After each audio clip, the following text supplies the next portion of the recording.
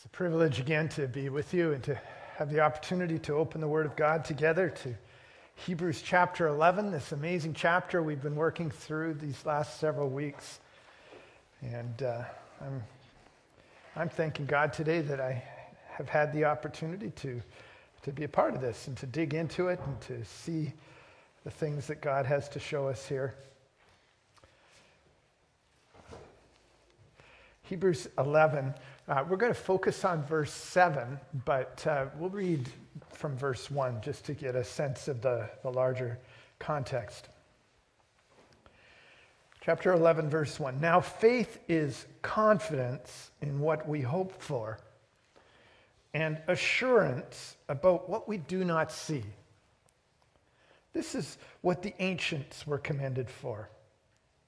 By faith, we understand that the universe was formed at God's command, so that what is seen was not made out of what was visible. By faith, Abel brought God a better offering than Cain did. By faith, he was commended as righteous when God spoke well of his offerings. And by faith, Abel still speaks, even though he is dead. By faith, Enoch was taken from this life so that he did not experience death. He could not be found because God had taken him away. For before he was taken, he was commended as one who pleased God. And without faith, it's impossible to please God. Because anyone who comes to him must believe that he exists and that he rewards those who earnestly seek him. By faith, Noah, when warned about things not yet seen, in holy fear, built an ark to save his family. By his faith, he condemned the world and became heir of the righteousness that is in keeping with faith. Lord, we thank you for your word. This is one of the many things for which we are thankful today. And we thank you for these examples from the history of humankind, the history of your people. And we look to these examples, in particular this example from Noah today. And we ask that even though this story reflects ancient history, that it might actually be helpful to us as we think about the lives we live today. Lord, help me to speak well and clearly. Lord, help us all to understand each other today. Lord, we pray that your Spirit would come and make powerful the words that are spoken, such that we might understand them and appreciate what it is that you're saying to us. And we would then ask that you would give us the courage to respond. So speak, Lord. All of us together in your presence, we are listening for your voice. In Jesus' name, amen.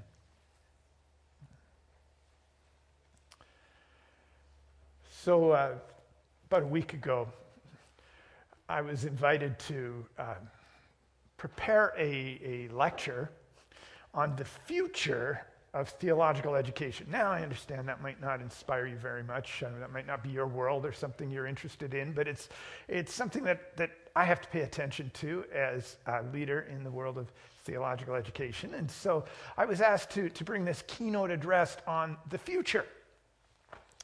Well, that's a daunting task, right? Like how do we understand what's going to happen based on our experience of what has already happened? Well, I did my best. I put together some thoughts, used my imagination, extrapolated from our experience that we'd had, tried to understand what other experts were saying and to put this thing together. But I got to tell you, I'm not super confident in what I had to say. I mean, the ideas are probably all right, but Do I expect people to put a lot of confidence in my vision or understanding of the future? I mean, I'm not a prophet in that sense. I'm not one who has special mystical capability to see into the future, to know what will be. I do my best, right? I mean, we all do, right? We all try to understand what's coming when we go to negotiate our mortgage rates, for example. You know, are things going up? Are things going down? You know, do we make a long-term bet here on the on the real estate market? What do we do? We don't really know. No. I mean, sometimes we go into the supermarket. You've probably seen, I'm not sure I've seen this recently, but I remember, you know, when you go to the checkout counter at certain times of year, especially, you know, around New Year's time, and you'll see like the National Enquirer, and it'll say, Nostradamus prophecies for 2019, or something like that. And I'm sure it's entertaining, but does anybody actually hold these guys accountable? Does anybody keep those issues and then go back several months later and try to figure out whether they were right or not? No. I mean, we have more respectable prophets, you might say, futurists and people who write articles and books about the future, trying to help us make good decisions about business and about life based on what we think the trends are. And, you know, like in 15 years when the millennials are ruling the earth, you know, what's that going to be like? Because it would be helpful to know the future. It would be helpful. But it's difficult because we don't really know what's coming. All of the different factors and variables. We know what has happened. We know what, to some degree, what is happening. But to know what will happen is a very difficult thing. This text is talking to us about understanding the unseen, the future, to know what it is that God is doing by faith, placing confidence in that thing that is not yet made visible for us. Well, this is a challenging thing. This is taking us beyond the world of the present and the merely physical to what Aristotle called the metaphysical. You know, this world that lies beyond the things that we can measure or count or the things that move upon the earth in the moment, but to understand something bigger and broader. And in the church, we ought to be fairly comfortable with this sort of thing. I mean, in business or in the school system or in work, various kinds of work, we try to be more scientific about things. We try to quantify things more accurately. But here, we actually believe that there's something bigger going on. There's something greater. There's something out there that we can't see with our eyes. We can't touch with our hands, but we know it to be true by faith. Faith makes the unseen visible. It makes the unseen visible. Verse 1 says, faith is confidence in what we hope for, and assurance about what we do not see. And continuing, as we've seen, continuing through the chapter, we have all of these examples from history. And the one we're looking at particularly today is this example of Noah. A pretty well-known story, actually. And we tell it to our children. It's known in the general culture out there, this story about a man who stood up to the culture in obedience to God and built an ark, this great ship to be able to rescue creation from the judgment of God, the flood that he sent. Well, this was an act of faith, the text tells us. Verse 7, by faith, Noah, when warned about things not yet seen. Notice that word yet. Not yet seen. The idea is that we will one day see, but at this point, Noah was not able to see what was to come. When warned about these things by God, in holy fear, he built an ark to save his family, and by his faith, he condemned the world, became heir of the righteousness that is in keeping with faith. So there's a few simple things just to observe from how this verse is described and put together. There's a set of circumstances, there's some action, and then there's some consequences. Pretty simple. Circumstances, action, consequence. That's how life works. So the circumstances were that things were rough. It was a bad time on the earth. Genesis 6 suggests that a certain version uses a very challenging verbal construction. Every inclination of the people was for evil all the time. Every inclination of the people of the earth was for evil all the time. This was the situation into which Noah found himself. And God was set to take action. So God warns Noah about this situation. He tells him what is about to happen. Not what was happening, but what was about to happen. This great catastrophic act of judgment, this flood that would sweep the earth. He was warned about these things. So he took the action that God required of him. In holy fear, he built an ark, which was this gigantic vessel, hundreds and hundreds of cubits long. A cubit is supposed to be about 20 inches, the distance from an elbow to the tip of the fingers, and hundreds of cubits in order to preserve his family and also the animals of the world. And so he built this ark, and it says that in so doing, he condemned the world. Well, we understand that it is God who is judging the world, but Noah was acting in consistent faith with this action of God. When the world was condemned and judged, and in so doing, Noah and his family became heir of the righteousness that is in keeping with faith. What we're talking about here is a really significant and courageous, difficult action that this man took in keeping with the promise of God, in this case, both a negative promise and a positive promise, negative regarding judgment and promise regarding righteousness.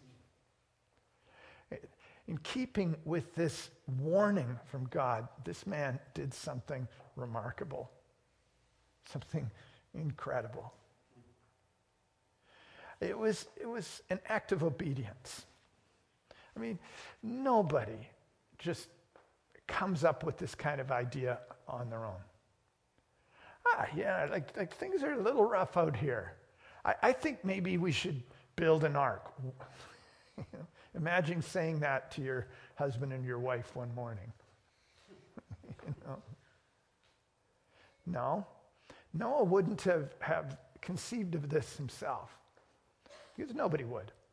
Certainly nobody would take this kind of action. He took this action because he heard the voice of God and he understood his need to be responsive to that word. It was obedience. It was also worship. The text says that this was done out of holy or reverent fear. Now, when you read the word fear in the Bible, it often has these two kinds of meanings to it. We often think about fear in a very negative sense, a sense of consequence. So we fear the consequences of some action or other. We're afraid that something might happen that is negative to us. That's how we typically understand the word fear. It's a consequential fear. It's the fear of the consequences. And certainly this was true in this text, in this story. Noah was afraid for his life and for that of his family. So there was that normal kind of understanding of the word fear. He was afraid of the situation, of the consequences of this great flood, and so he took action in order to protect himself and his family. It's that kind of fear.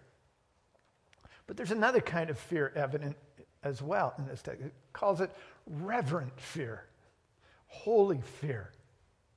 And this is a more positive form of fear. This is a fear that is about understanding and appreciating the nature of the God we serve.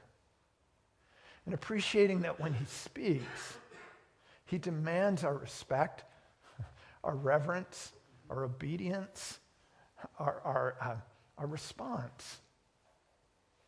And so Noah, having heard from God, was not just trying to save his skin, was not just trying to preserve his family. He was also trying to honor the God who asked him to do something. There was a sense of reverence in this fear. It was worshipful.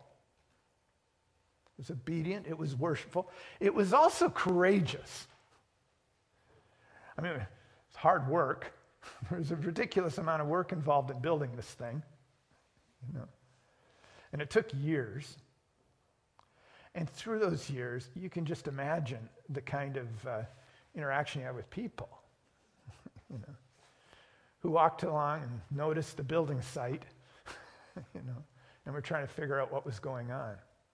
And I'm sure Noah used that opportunity to warn the people, just as he had been warned. I mean, it's a big boat. He could have taken more, onto the boat. He could have welcomed others. But the people whose inclination was only evil all the time, it just laughed at him, scoffed at him, mocked at him. You can imagine the courage it would require to continue in this task, simply because he had heard from God. God told him to do this thing, and so he was going to do this thing, no matter what the consequences, no matter how other people were going to look at him, no matter how they called him a fool or thought him silly or stupid. He went ahead and he obeyed God. It's impressive. So those things that we've just described, his obedience, his sense of worship, his sense of courage, these things are all a part of what it means to have faith. Right? And I want you to notice, it's pretty tangible. Right? Like we come into a place like this and we use words like faith. I mean, it's part of the language that you use in church. Right? Faith, it's a churchy word. Right? And we think that we come into church and we talk about faith and it just means this, well, sometimes I'm not sure we know what it means. Is it a feeling? Is it sort of like a posture, like where we sit and, like most of you are doing now, looking quite respectful.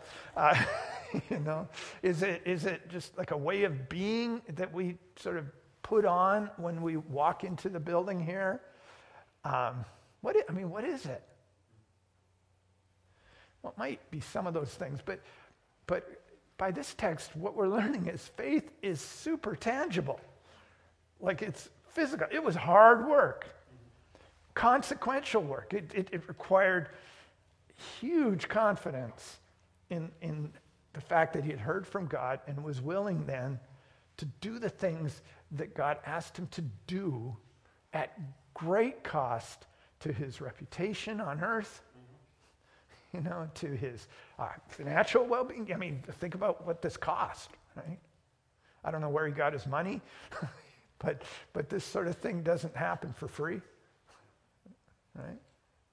And all the time, people calling him foolish. Well, was this because Noah had an absolute ironclad appreciation for the future? Like, was he one of these guys who just had this special kind of magical ability to see the future? Because if that was true, I mean, like if you knew that tomorrow morning a great flood, like a tsunami was going to hit and come and break over the city here, I mean, we might take action, right?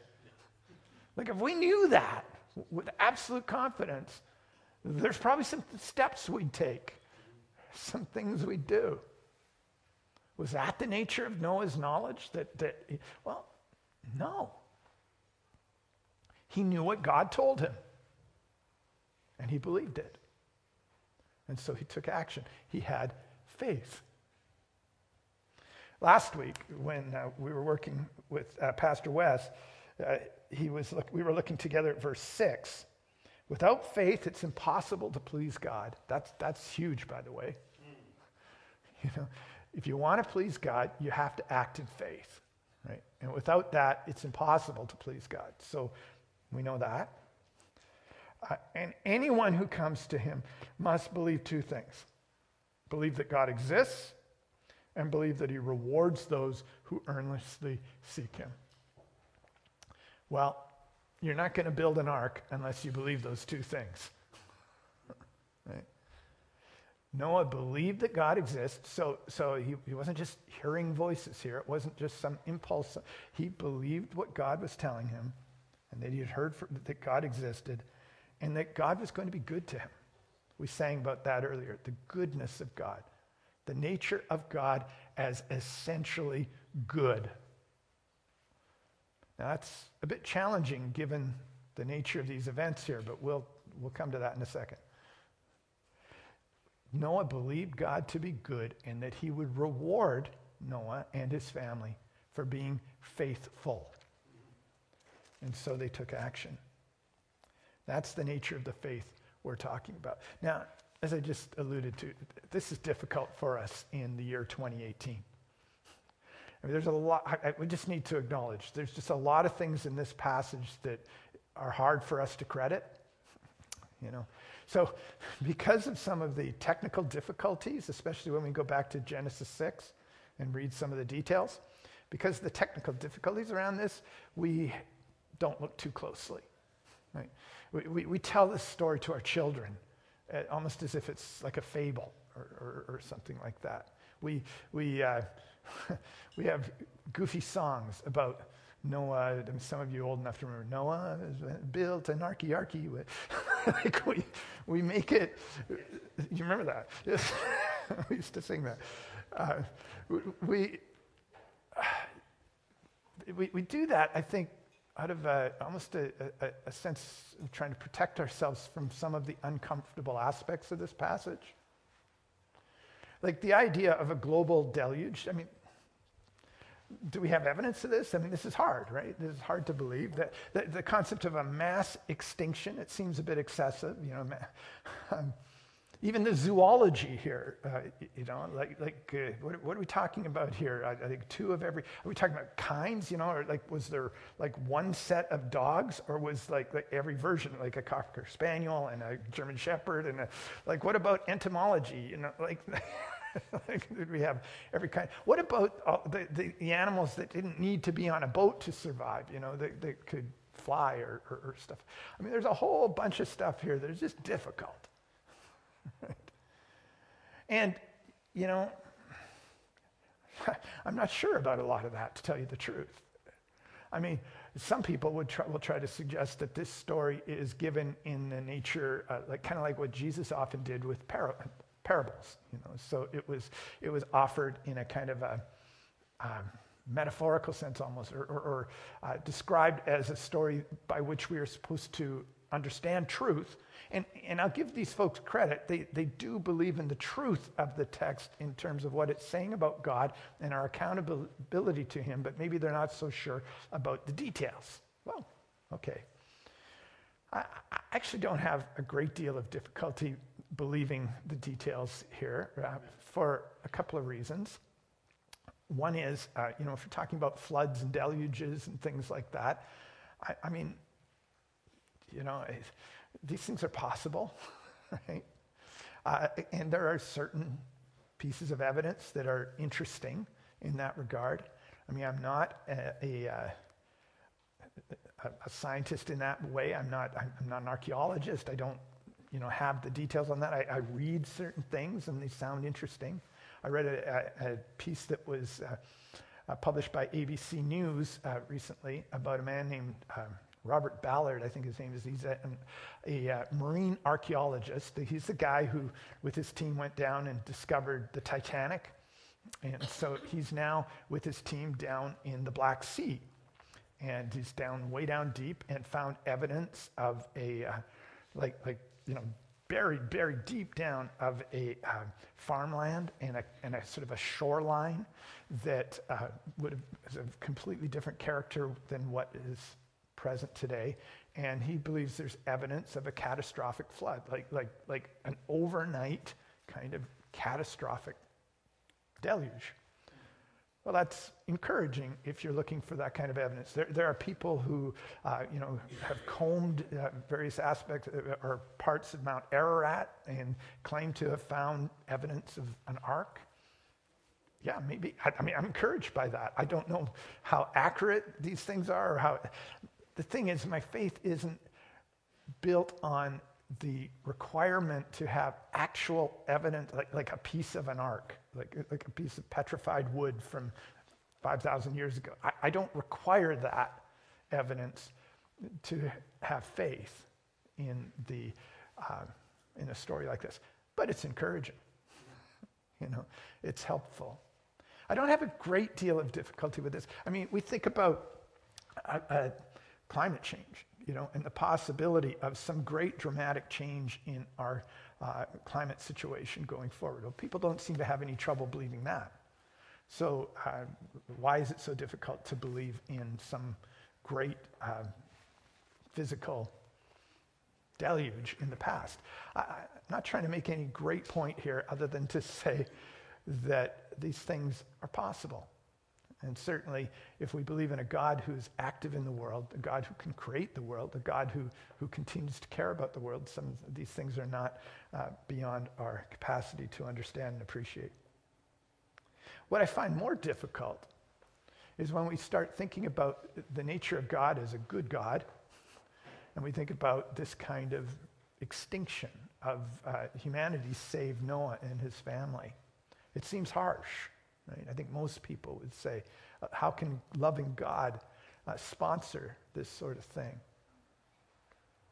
And I think there's a couple of things that could be said to this. I mean, one is the comment that's already made that these people, the state of the world at that time was deeply evil. Deeply. Every inclination of the people were evil all the time. We read in Genesis 6. So, as people who believe the gospel, Christian people who have come in faith to this place week after week, one of the things we believe is that humanity is accountable to their Creator. We believe that. We believe that God will judge the living and the dead. We believe that. It's written all over the Bible, not just the Old Testament, but the New Testament as well. That we are accountable to a holy God for our sin. And so our expectation is that God is going to come and there will be a judgment to which we will all be answerable. And this is all we're talking about here in this text. God holding the people answerable for their sin and their unrighteousness. It's hard. It's difficult to read when you really think about it. When you get it past just the little, children's stories and my grandson was playing the other day with this Noah's Ark puzzle. And it was very pretty and had all the little animals and it was kind of cute. That's fine. But when you look more closely at a story like this, it's hard. And it should be. Because we're talking about the holiness and righteousness of God to which we are accountable. Amen. And these folks, I mean, they're people like you and I, but they made choices as we make choices and as we are accountable. But the great thing is, the hopeful thing, the helpful thing here is that there is more to our faith than just this story. Novelists, writers will talk about a narrative arc. And the concept is that when we're telling a story, you create this arc, this grand sweeping narrative, this story that has a beginning and a difficult part and a climax and a conclusion and all this sort of thing. But this story, I heard a writer talking about this week. A story has to go somewhere. A story has to drive to some purpose or meaning. So what we're talking about is a grand story in Scripture, the great arc of history, salvation history. So we're talking about not just an arc with a K at the end, but an arc with a C. And this is the arc of what God has been doing across history to reconcile his creation to himself by means of his Son. 2 Peter 2, verse 5, Noah is described as a preacher of righteousness. A preacher of righteousness. Now, I don't know that he ever stood on a platform like this. He may have. We're not told that. I don't know about that. What I do know is he got up every day and he built an ark. And by so doing, he preached righteousness. He preached a warning. He preached the truth of God's holiness. He preached the consequence of God's judgment. And he preached the hope of salvation. The same hope that we offer. Now, he did not know the name Jesus,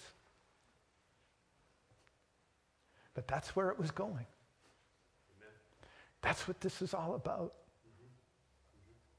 Mm-hmm. And today, we read this story not in the Old Testament, in the New Testament. The testament of Christ, who has come to bring righteousness and salvation by the grace and mercy of God, first pictured all those years ago in that wooden boat on the sea. Wow. It's pretty awesome. Thanksgiving Sunday, we're thankful for that. Amen?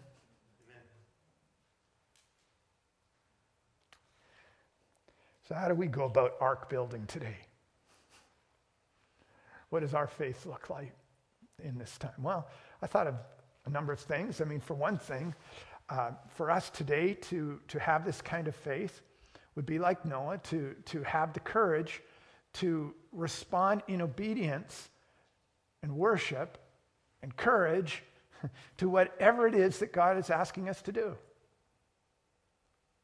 And, I mean, we study the Scriptures, the Holy Spirit speaks by his word, and we, God calls us to things. Will we have the courage to do them? Well, it's hard. Of course it is. Wow, people won't understand. Yeah. Of course they won't. But will we do it? Will we be the people that God has called us to, whatever that means, whatever that looks like?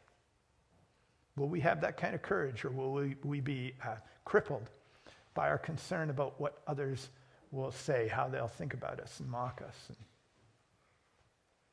that's one thing. What does it look like to build an ark today? Well, in some ways, this church is an ark. When you think about it, It's wooden. Kind of, if you turned it upside down, it would kind of look like one, wouldn't it?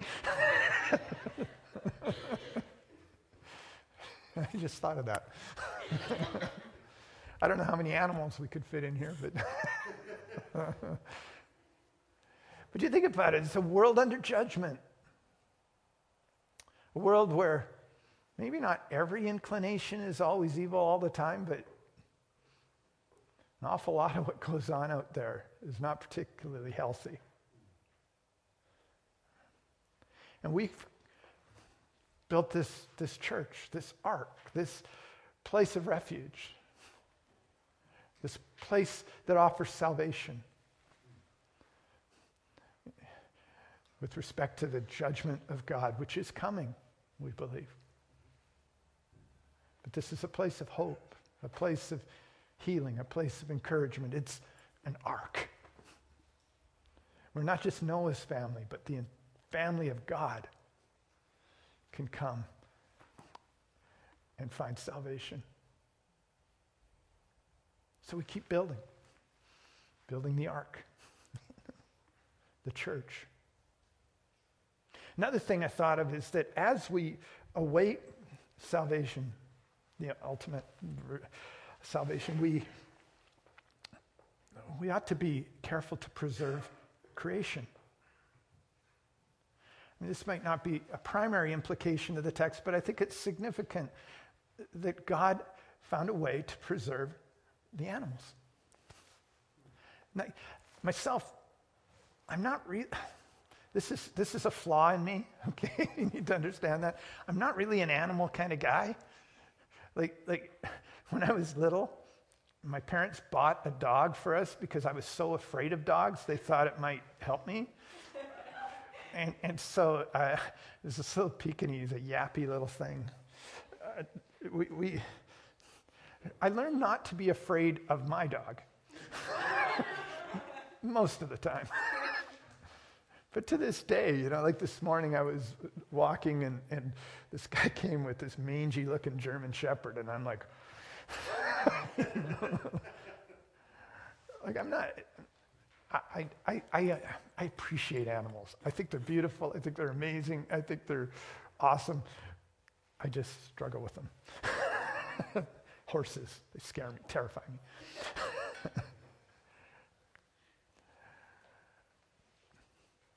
But I believe that God did something amazing there. Like he just didn't give us a world. He gave us a beautiful world, a complex world, a world full of creatures and like vegetation and beauty and abundance. And even in this act of terrible judgment against humankind, God took care to preserve creation. And so one of the things that suggests to me is today, as we think forward, as we try to, by faith, make the future visible, make the unseen visible, one of the things we do is we preserve the creation that he's given us to care for.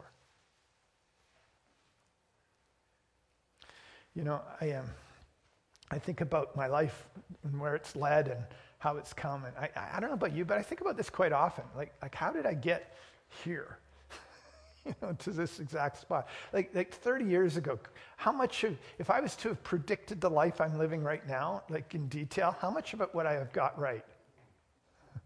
I mean, some of it. I probably was hopeful that I'd have a family, and I have. There's things like that.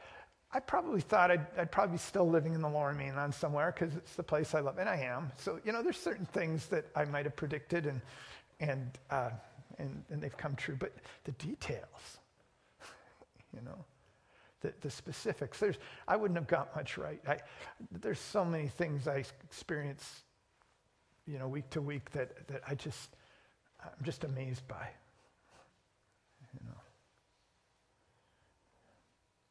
I'm not much of a prophet in that sense. But one thing I can tell you is that the God I loved 30, 40, 50 years ago is the same God I love today. Amen. Amen.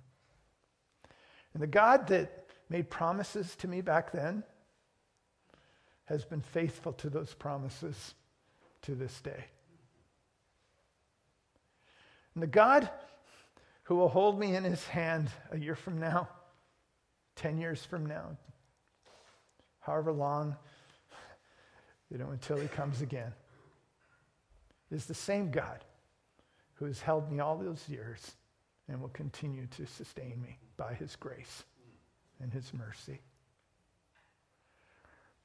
I can see the future by faith because I know the God who has loved me and who has been good to me. That much is visible. And that much is enough.